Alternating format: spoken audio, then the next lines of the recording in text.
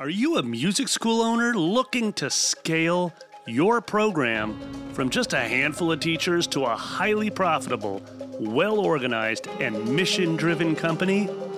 Well, I'm Nate Shaw, co-founder of the Brooklyn Music Factory. And I'm Daniel Patterson, founder of Grow Your Music Studio, and we're here to help you discover a proven pathway to sustainable growth in your music school. So get ready to take your passion for music education and scale it to a seven-figure music school.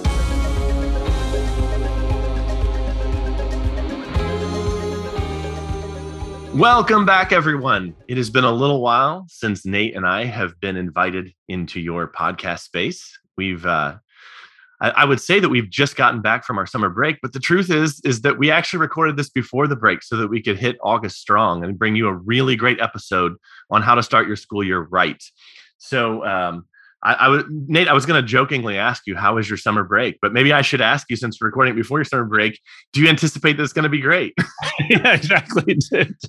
I am doing my countdown to when I'm going up to our island in Maine. So I anticipate that I'll be taking lovely 3-hour walks at the crack of dawn in northern Maine. So I'm anticipating that it's going to be great. That's awesome. Well, Nate, when you and I were talking about how we wanted to open the second season of the podcast, we really wanted to come out with a strong episode, a useful episode. And since this is going to be released at the beginning of August, I think this is a great time to talk about school year, how to plan it out, how to make this potentially your best year ever in your studio. And so we talked about what are the kinds of things that you and I did in our own respective studios of obviously differing sizes, different missions, different values. What are things that we did that ensured a really great school year? And I think we've come up with some really fantastic ideas here, but these aren't necessarily original. These are lived out concepts. These are things that we actually do or did, things that we have a lot of experience that we want to share with you. So I'm really excited about this one, Nate. And maybe we should just jump into it. Yeah, let's jump in. And you know, for our listeners, it's they're anticipating the school year. And what's fascinating, I think, is that oftentimes we think the school year is further off than it is, right? Like we're recording this and we're literally getting it to the end of the spring season at Brooklyn Music Factory. And I think as we mature as studio owners, we're actually already looking forward to the fall, the launch of the next season, having just had some awesome version of summer at our school. So anyways, it's never too early actually to anticipate and to plan. So I just want to say that now. So for those that might be catching this episode early August thinking, I still got 5 or 6 weeks before any new students show up in the fall. No. Let's jump in and try to grab a couple of these 5 tips we're going to give and see which ones you can implement this year. Okay. Yeah. So let's jump into the first one, Nate. What did you put down as our first idea, our first way to prepare for a really great school year? Yeah. So number 1 is being really clear yourself on what the vision of success for the school year looks like. Yeah. So we were talking before we hit record that I found a lot of resistance in people I've worked with over the years when, as you referenced, I found a lot of resistance when people think things are too nebulous. Like, oh, I don't need a mindset training. I don't need something on vision. And then I think there's another class of people that they hear the word vision and their eyes go glassy and they feel all locked up because they think it needs to be this massive mission statement document. Right. Here's an example. This is what I did in my simple group studio that had about 100 students in it. Nice. What I knew needed to happen in the fall semester was we needed to have a recital sometime in mid-November, right before the Thanksgiving break. And I knew that for the advanced students, that this was where they were going to be preparing most of their repertoire for the Royal Conservatory assessments in the spring. Love it. That was it. And of course, we had our weekend and, we had our week in, week out lessons. And that was its own routine. So I would just say that maybe a third thing was we just stick to the routine and we monitor how kids are feeling about things and that sort of thing. And then in the spring semester, we planned a spring recital, kind of I called it the RCM recital because whatever the kids played for their RCM work, and again, most of the kids prepped in the spring because they were at lower levels. Right. We had an RCM recital that was really only for the people who participated in the Royal Conservatory Music Assessments. And so it was the easiest recital in the world because these kids have been practicing these songs for months and they'd already gone through a much more rigorous experience, like being in front of that judge and having to prep and all that sort of thing. This was actually a piece of cake for them. That was like one of the lowest pressure recitals I've ever been involved in, including when I was a kid as well. So that was just our vision. And then the vision for the summer was try to retain as many people as possible and try to fill as many camps as possible. That was it. That was the extent of the vision. Nate, given what you've been saying here, how does that stack up? Does that meet your criteria for setting a good vision for the year? What would you add to that? Yeah, I love that, Daniel. So I break vision into 3 categories. You nailed the first category, which is what does success look like for the student? So in your case, you were talking about really specifics. You were saying they need to show up to 1 or 2 recitals in a given year. And this is the material they'll work on.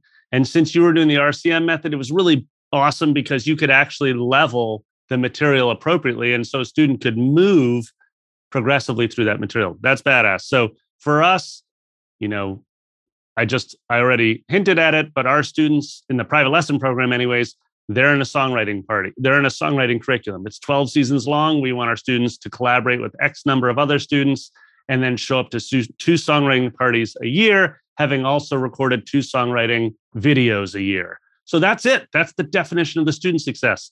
Then we're going to set vision for the parent. What is the vision for a successful parent experience? And so for us at Brooklyn Music Factory, it's communicate consistently with that parent. Every week, did they get a lesson report within 24 hours of the lesson? Are the channels of communication wide open with this parent? Do they feel like they have a deepening relationship with the teacher and with our community of staff, right? So we're setting a very simple vision, which is just get to know the parents of your students. We'll literally say in our training days, one of the simplest things you can do between now and October 1st is learn the first name of at least one parent.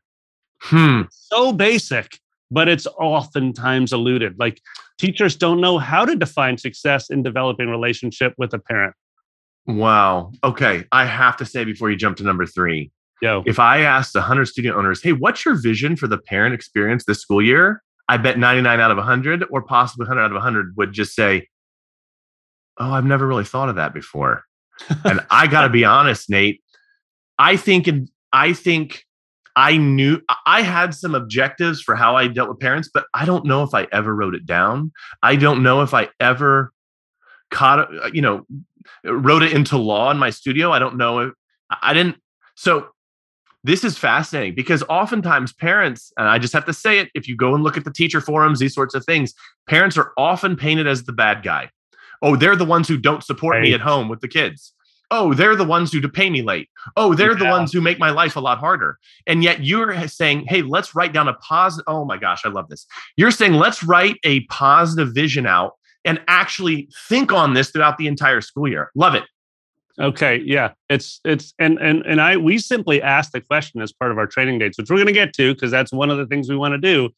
But we just say, hey, let's round table here as a group. What does a strong relationship with the family look and feel like? And that's the third one, or is that the second one? Number 2. I'm just saying we ask the question because we want to make it clear that we're setting vision for a relationship with parents.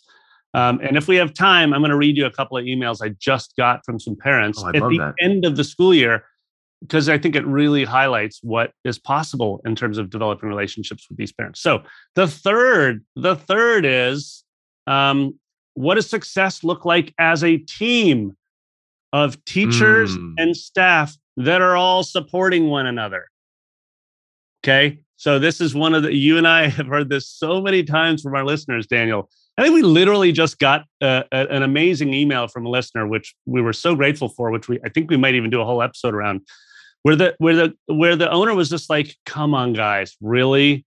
Can you actually have a whole group of teachers that all believe in something bigger than just showing up to teach lessons and get a paycheck? Remember that? Yeah. Remember that? We got this totally awesome email from someone. And again, it was just so good because anytime you're getting any one of you guys listening takes the time to write out really rich questions like that and be like really push back on the concepts, it's valuable. So the third part of setting a vision as the owner is you have to say like, hey, team, i.e.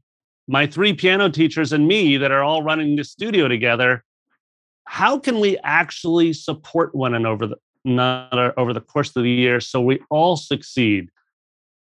In other words, what materials, like, let me go to your example, Daniel. You're talking about your student success looks like X. You're saying like they go through the RCM, da, da, da, da, da. Well, as a team of teachers, it's super valuable when another teacher comes to me and says, hey, Nate, I've been really successful using this approach around this material. And I'm like, awesome. Okay. Or in Brooklyn Music Factory's case, we're oftentimes sharing how we iterate certain big music games we play for different types of age groups and different types of learners. So basically, the third category of setting vision is you as the founder have to say, hey, guys, as a team, we support one another, and here's how we do it. Right? And so you can literally define success by things as basic as like, well, we all show up to the monthly all staff meeting because that's how we support one another. We all show up to our one-on-one check-in with me, the private lesson director, each month, right? Yes. So you can set really basic goals as a team for the vision for the year. So that's the 3 categories. The 3 categories of vision are: how does a student succeed over the course of the year? How do parents succeed? And then how do teachers or your team, how does your team succeed over the course of the year? Yes. And I will add in on that third one because I am the resident expert on how to create a high margin studio with just one teacher. You don't have a team if you're teaching alone. So, what's that third category look like if you're a single teacher? And I have some input there. I'm going to make it really brief before we move on to our second action item. And that is, my life significantly improved when I brought on an assistant and had like a team of part-time or micro-time people that supported the studio. Because the studio was making a lot of revenue, I had the cash in hand to outsource jobs that I didn't want to do anymore as the owner of the business, so that I could really just focus on teaching what I really loved, working with those students. And I think, you can have goals for what you want to have happen with that external team or that internal team, that support staff. You can have goals about what you want your relationships to look like throughout the year, what you want to get done, what you'd like to see added to the mix. I was in one of Grow's coaching programs earlier this week. I was with about a half dozen studio owners that work with me. And someone asked me, what systems did your assistant run for you? And I went into great detail about how she ran this onboarding and offboarding system that really made parents feel great when they joined the studio. And if they left, they felt really good leaving the studio. And she was responsible for all these things that happened. I could probably spend an hour of an episode just explaining that. But those things didn't happen magically over time. I had a vision for like, well, what do I want my life to feel like? What does this person who works with me, this team member, what's she really good at, or what's he really good at? And how could I utilize them best? So having a vision for how much better, the studio could be, your personal quality of life could be if you bring other people in. And honestly, I think single teacher studios should have support staff.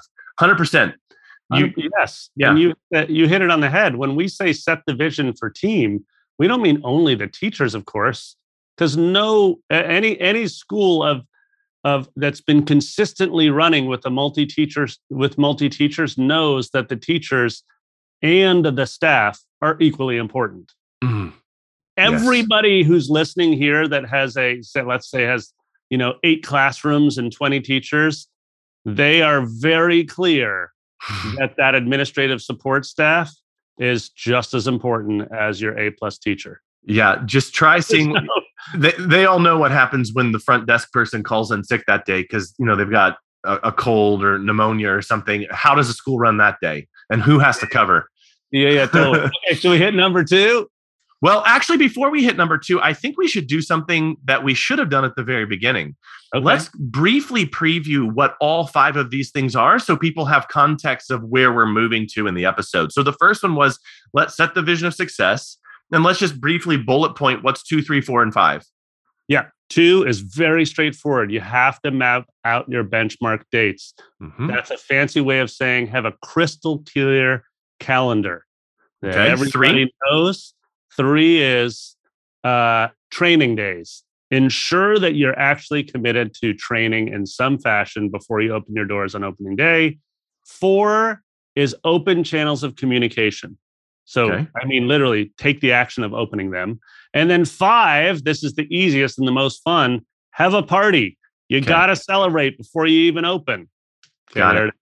Well, let's unpack these because there's value in the list itself. I think there's also value in teasing out exactly the reasons why we do each of these things. So Nate, number 2, let's get to it. Yeah. So mapping out your benchmark dates in the year. Like you were talking about, Daniel, you talked about a couple of obvious ones, recitals. Like when are at BMF, we're like always just like, when are the gigs? This cannot be overstated because if you're in a studio that has multiple teachers, that some of them just show up 1 or 2 days a week, you don't see them that often, etc. They're busy playing gigs, doing other things. This is so vital. At the beginning of the year, you have your entire calendar already defined. It's on one simple website page where any teacher can see it. And you've created Google Calendar invites for all of them for every important event. And guess what? Before they even start their first teaching day, they've already accepted the calendar invites to the show next June. Mm-hmm. Right? So you as an owner must take the time to schedule every important date. Now, the obvious ones are gigs or recitals. The less obvious ones are things like your monthly all staff, things like your one-on-one check-ins, things like department meetings. You want to take the time to decide what the rhythm is, what rhythm is correct for your organization, your school, and then you want to get them on the calendar, and you want to get everyone to actually accept an invite and say, yes, I'm ready and willing and committed to show up to these things. Okay, so why is that so valuable? Well, it's super valuable because you're not just trying to get through the month of September. You've just set a vision for success that runs all the way through June or all the way through next August. So therefore, everyone needs to be committed literally to showing up to every benchmark date or event or meeting that's going to improve your chances of succeeding. I have to jump in here and say that this is where the rubber meets the road from the vision, like you just said. And for those that resist kind of that vision piece, I'm reminded of a quote I've probably said in this podcast before. What's talked about is a dream. What's envisioned is exciting. What is planned becomes possible, but only what is scheduled becomes real. And boom, getting kids. So for me, the big thing every school year was these kids have to be ready for this RCM exam. I never want to put a child in a position where they're not ready and they have a devastating experience because I didn't prep them properly. I would start my high schoolers in September for the May exam. Love it. And I literally made a spreadsheet where I mapped out every week that how much music each child needed to be learning, when the various levels needed to be started. So for me, that scheduling process was critical because then I could just look at the spreadsheet like, oh, all my level 4s need to start this week, picking their music. And then we start practicing it 2 weeks from now. So I'd give them these long lead times just to make sure that no one slipped through the cracks. I knew it wouldn't take most of them 2 weeks, but just in case. Yeah. That's another, again, a crushing example of how important it is to set success for your student and then actually to map it out. Like, I love that example. We've had faculty at BMF who show up with spreadsheets like that for every one of their students. And I love it. That's now amazing. At BMF, again, we're a songwriting party. So we break our 15-week semesters into groups of 5. The first 5 weeks we call launch and level. And these is exactly what you need to succeed. This is what you need to do over the course of the first 5 weeks with the student. You play a ton of games and you level them. You know exactly what level they are in every fluency of their big music games, and you know what level songwriting party they're going to work on for the season. Yeah. And then the second 5 weeks are what we call song prep. So they're literally just they're learning the song. They're developing technique. They're being able to do an advanced version of whatever song they're doing.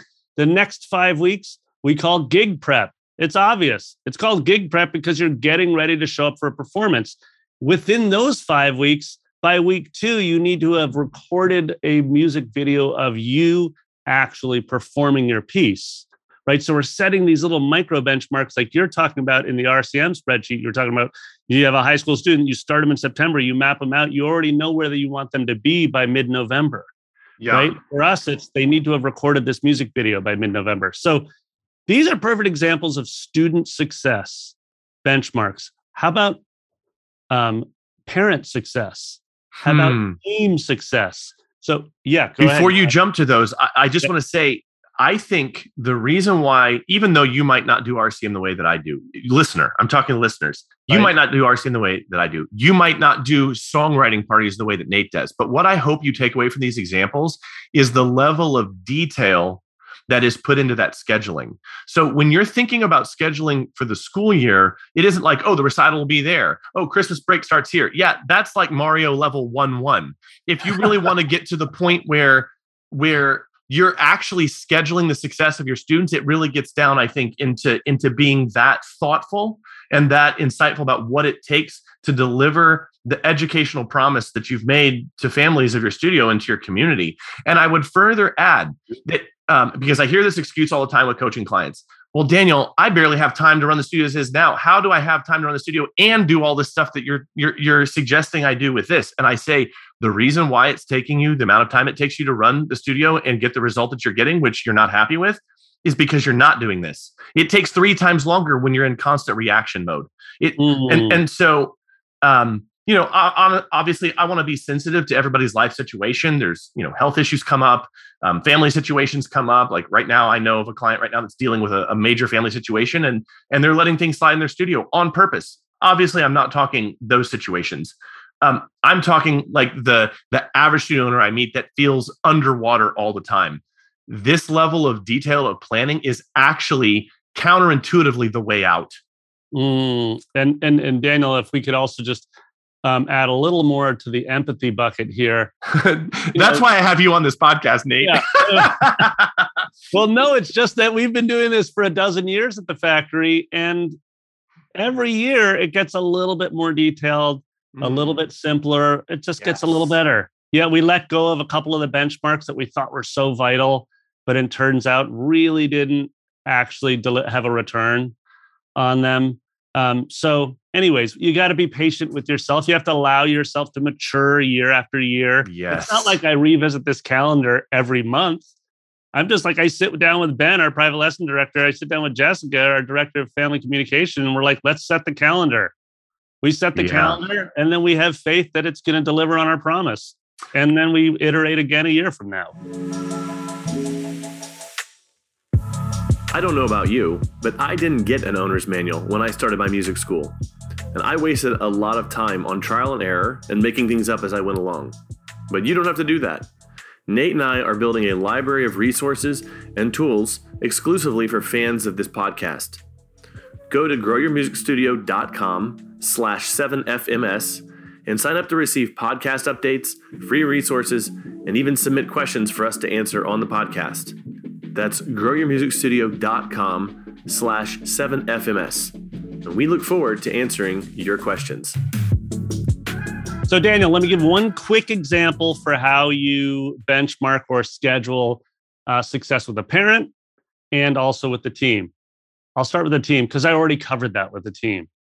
Basically, you benchmark success with the team by making sure that your department meetings, your all staff meetings, your one-on-ones, whatever you're committed to doing is on the calendar, and your teachers and your staff have committed to showing up. That's it. That's a really easy one. Test that out for 12 months. Get back to us. Let us know what worked and what didn't. With the parents, we talked about this in a previous episode. For us, success with the parent is very simple. On a week-to-week basis, it's lesson reports going out consistently. And then on a seasonal basis, it's the musician's journey reports sent by a certain date. That's it. So, Otherwise, they show up to the gigs, we relate to them there. So that's that. Yeah. And so the scheduling aspect of that looks just like, is it on the calendar or in a project management software that they're due here, and maybe there's a reminder sent to an admin to 2 weeks before they're due to send a reminder email out, or send multiple reminder emails out to the staff that they're coming up, and that sort of thing. Like, nothing happens by accident. And the bigger an organization gets, the more you really begin to feel that as the owner, that, oh man, this just happened and this ball got dropped. Oh yeah, I guess I've just now learned that we have to have a reminder sent to that staff member. Well, who's going to send the reminder? And how are we going to remind the person who sends the reminder to send the reminder? Like, you have to get to this level of crazy detail. But you already said it earlier. For example, if you want all your teachers to write a musician's journey report, schedule a writing party. Put it on your Google Calendar now for next April. Yes. And just say, hey guys, by the way, in April, in the first week of April, we all write our musician's journey reports, and we're having a writing party for 2 hours each day that week. Just put it in the books, and then you'll remember. I don't remember when the writing party is. Dude, I have no idea when it is. I just made up first week of April. I only know because it shows up on my calendar. Okay, let's move on to number 3, shall we? Yeah. So before we hit number 3, so we've set the vision, and this probably happens hopefully sometime at the beginning of the school year or prior to it. You map out your benchmark dates. So this probably involves a school owner sitting down with a spreadsheet or the calendar or the project management software, or probably all 3, and just starting to turn this vision into reality by actually scheduling things that will make those outcomes that you envisioned in part 1 or in step 1. You actually schedule out the things that will make those come true. So number 3 is what? Training. Schedule some training days before you open your doors. It can be asynchronous. It can be, virtual. It can be in person. It can be a combination of all 3. That's what we do at Brooklyn Music Factory. But we essentially have on the books that all of our teachers that are returning in the fall know about now, a handful of, we used to do 3 training days. I think we're down to now 2 training days where we bring people together. We probably do 1 day, which is online, and 1 day, which is in person. Now, right? When you say before you open your doors, I'm assuming like before the fall schedule begins. You guys don't shut down during the summer. No. We have a camp going during the summer. We also offer private lesson packages, but then we always close our doors for between Labor Day and opening day. So we make sure we're closed. We go dark for 7 days, because those 7 days leading up to the opening of our school are where we really look internally and make sure we bring everyone together. We make sure everybody's aligned. And this is when our training happens. So you're willing to sacrifice 2% of your yearly schedule to make sure that this upcoming school year is going to run correctly. 100%. Because the thing is that when you hit you're on the starting blocks. When they fire the gun and you start the race, you want everybody to be moving at the similar pace. You want everybody to be getting out at the right pace, and all very clear on how they succeed. So these training days, we should absolutely do an episode just on what happens within those training days. But just to be clear, you're going to have some teachers that are veteran. You're going to have some teachers that are new. You're basically going back to that vision piece, defining success, but having the veteran teachers, giving them responsibility to start sharing and training the new teachers on what success looks and feels like. In those training days is exactly when we go over lesson planning. We have we have like 3-hour blocks where everybody plans out the first 4 weeks of lessons. We play lots of games together. We all go over that launch and level first 5 weeks and say, okay, how do we level returning students versus new students? We cover really mundane stuff like makeup policy. Again, we go over the whole calendar year. We make sure everybody's in the calendar there and committed. We go over things like family communication. the 5 most frequently asked questions from parents, how you as a teacher respond. It just goes on and on. But there's a really rich curriculum that we go through over a couple days, and it hasn't changed that much over the last 5 years. Right?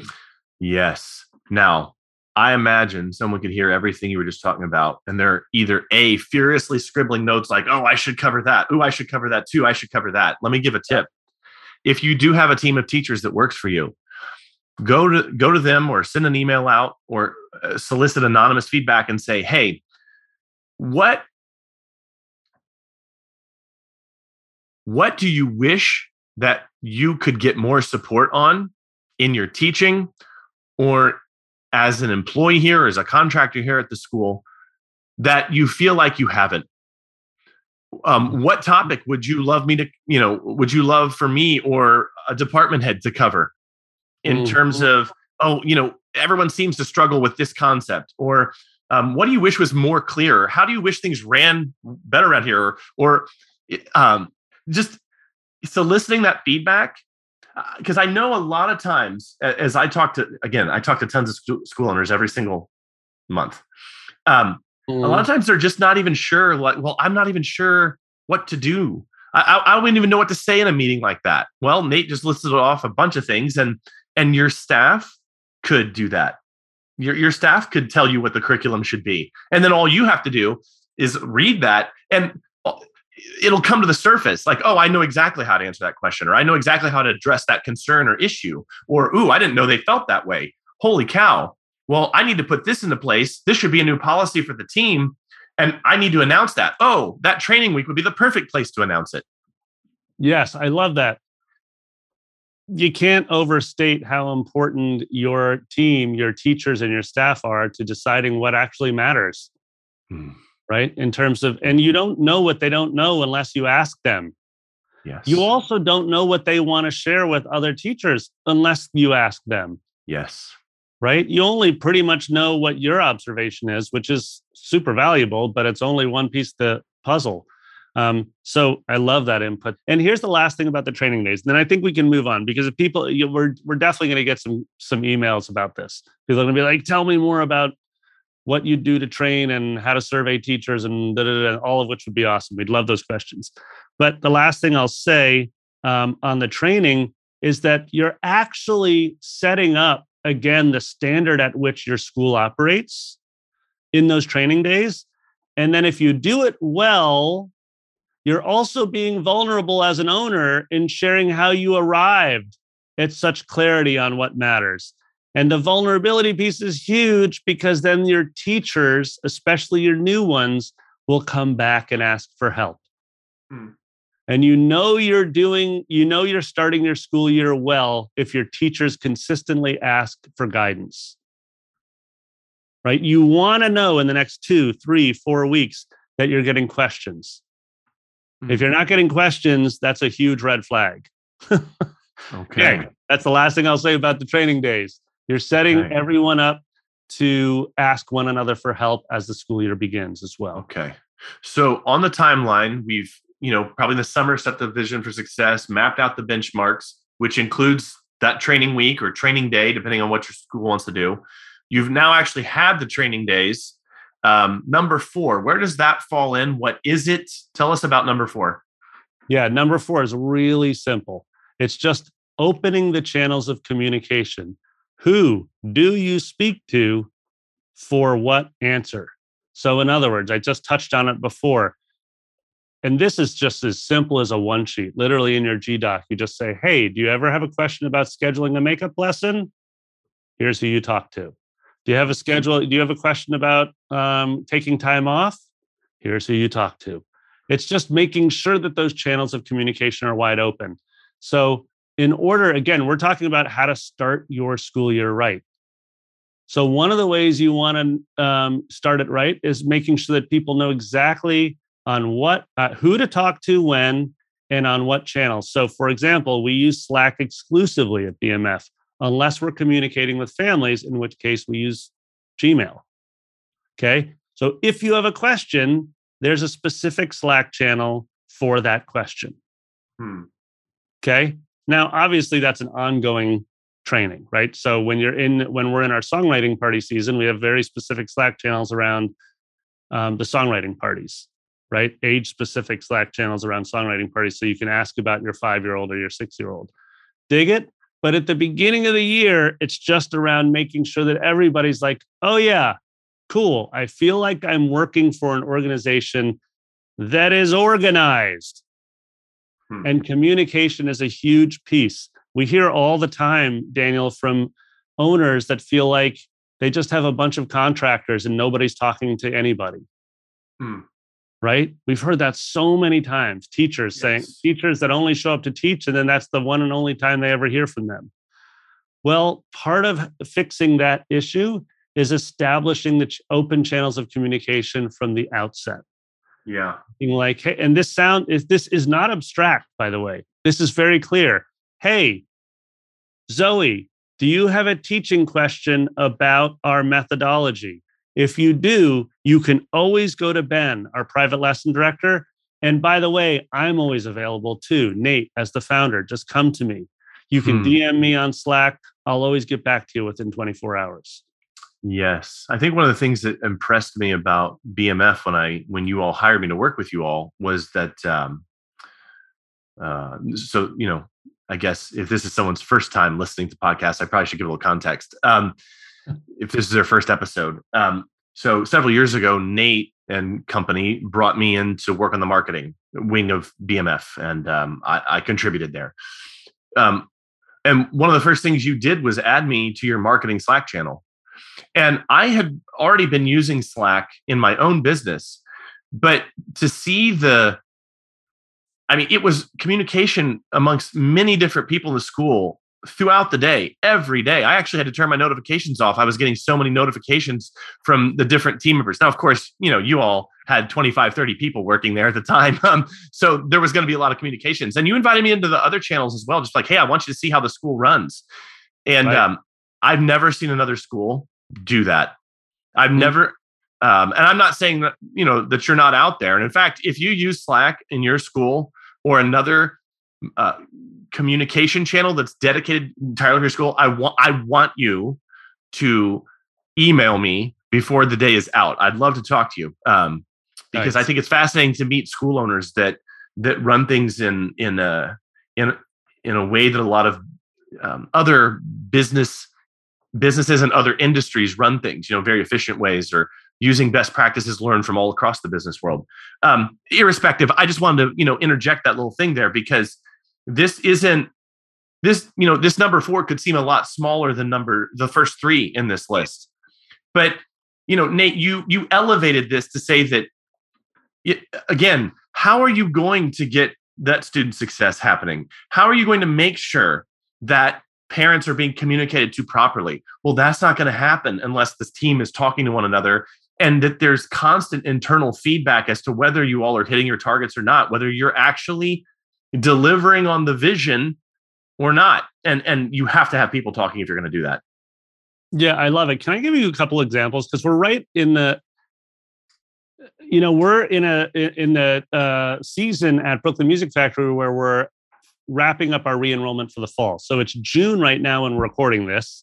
And so we're finished. There's a lot of talk amongst teachers, Jessica, our director of family communication enrollment, Ben, our private lesson director, me as a founder. There's a lot of talk amongst the teachers around where a student should go next. There's also some messages from parents that maybe they're questioning what to do next, right? And if you get this open channel of communication right, you'll get what some of the Slacks I've received. Like I've just got a Slack from Greg yesterday who's like, hey, here's the dad of a student who's been at BMF for years, and he's really concerned actually about his journey. He's wondering what should happen next in his journey, because he was in the band program for years and then he took some time off. And from his perspective, he was sort of left out of the development there. What can we do? I'm bringing up this story, Daniel, because that's an example of an open channel of communication. That's a teacher that's reaching out to me, Jessica, Ben, and saying, hey, let's group think this. What's the solution for this student? that's an example of success around open channels of communication. It's not all, yay, we're doing great, and here's the next cool project we're working on. Sometimes it's like, hey, we've got problems. But if you're doing communication well, those problems come to you in an optimistic way, and they come to you consistently, right? Okay, so now on to the final piece. Can we go to number 5, Daniel? Yes, this should be a lot of fun. Yeah, it's a lot of fun, and it's very simple. The 5th most important thing you can do to start your year off right, rather, is have a party. Celebrate, right? So people are going to be like, what? We haven't even actually had a lesson yet. It's premature. Yeah, isn't it premature? Okay, it's definitely not premature, because here's the thing. If you set your vision well, okay, if you set those benchmark dates, if you have just gone through a training day or training hours or a training couple days, if you've made it really clear about who does what and how you're going to communicate effectively all year long, that is actually a lot of work already, and you haven't even gotten to opening day. And so as a team, you need to actually celebrate that you're all committed to this thing, to the work you just did. And so it doesn't have to be complicated. For us, it's literally just at the end of a training day. We just go across the street to the brew pub. We just open up the tab, get some pizzas, and we just hang out. And a lot of the chatter is just about what we just went through, or nervous talk about what's coming next when we open up a couple days later. But it's super simple, right? Yes. Now, you want to include teachers. You want to include all the staff. You want to include as many people as you can get there. Like when you were talking about, Daniel, having like hiring an administrative support person or two, you want to include them, of course, right? Because you've set a vision. You're like, here's the vision for how we're going to succeed at this music school. And every one of you are integral to it. So this is just a way as a founder or as an owner of saying, I appreciate you, and I'm willing to spend a couple $100 on beer and pizza to show you, right? It's an action you can take. And by the way, it's really fun to do.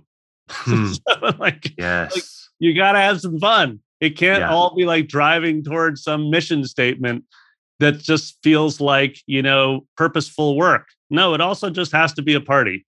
You got to have a good time. Yes. And I think, speaking of the mission statement, as we begin the second season, we have big plans, and we've thought of ways that we can kind of expand on what we did in the first season and inject some novelty in how we do some episodes, and perhaps see more guests and things of that nature. I think this is a good time to reflect on, the body of work that you and I have put out already. And it's this. This has really been a chronicling of looking at your school, my school, other schools that we've worked with from many different angles. And I know people realize this, but I can't think of a better way to say this, but we're not making this up. When we were talking about how to hire way back in the first 10 episodes, and we stressed here, it's so important that you have a vision, because you're getting them on board an outcome that you want these kids to have. Well, now here we are in episode, what is this, 34, I think? Now here we are in episode 34, and we're talking about scheduling out and making that vision real. Like, these aren't just some fancy ideas that we thought we would talk about on the podcast. This is the lived experience of a couple different school owners, and you're seeing like little snapshots of how this all plays out. But this isn't just content for content's sake. This is really just a documentation of the different things that we did, and you're seeing snapshots of this cohesive system, both in BMF, schools that we bring on and are talking to, like Brian last season, and how he was kind of living out a vision of how to market a school based on his background, my studio, and then a lot of examples that we're bringing in from, clients that I've worked with over the years and that we're working on together now in our mastermind. So I just want to, stress that here as we begin another 5 or 6 month run of episodes, that this really is coming from the heart from us. And, our sincere desire, our vision for this podcast is to just make life a little bit easier and business a little bit more fun in this industry that you and I have been working in for collectively. I mean, I don't even want to think of the number of years that we've been in this collectively. But yeah, I think that's my encouragement and my heart as we go into the second season. Hey, it's Nate again. Every year at Brooklyn Music Factory, we get dozens and dozens of great reviews from our families. And you want to know how? Because we ask them. And they're happy to leave a review because of the positive impact that we've made on them. And so now I have a simple ask for you. If this podcast, the 7FMS podcast, was helpful to you, would you mind leaving a review for Daniel and I? And please share the podcast with another music school owner that you think might benefit. It's one of the best ways that you can support us. We appreciate it.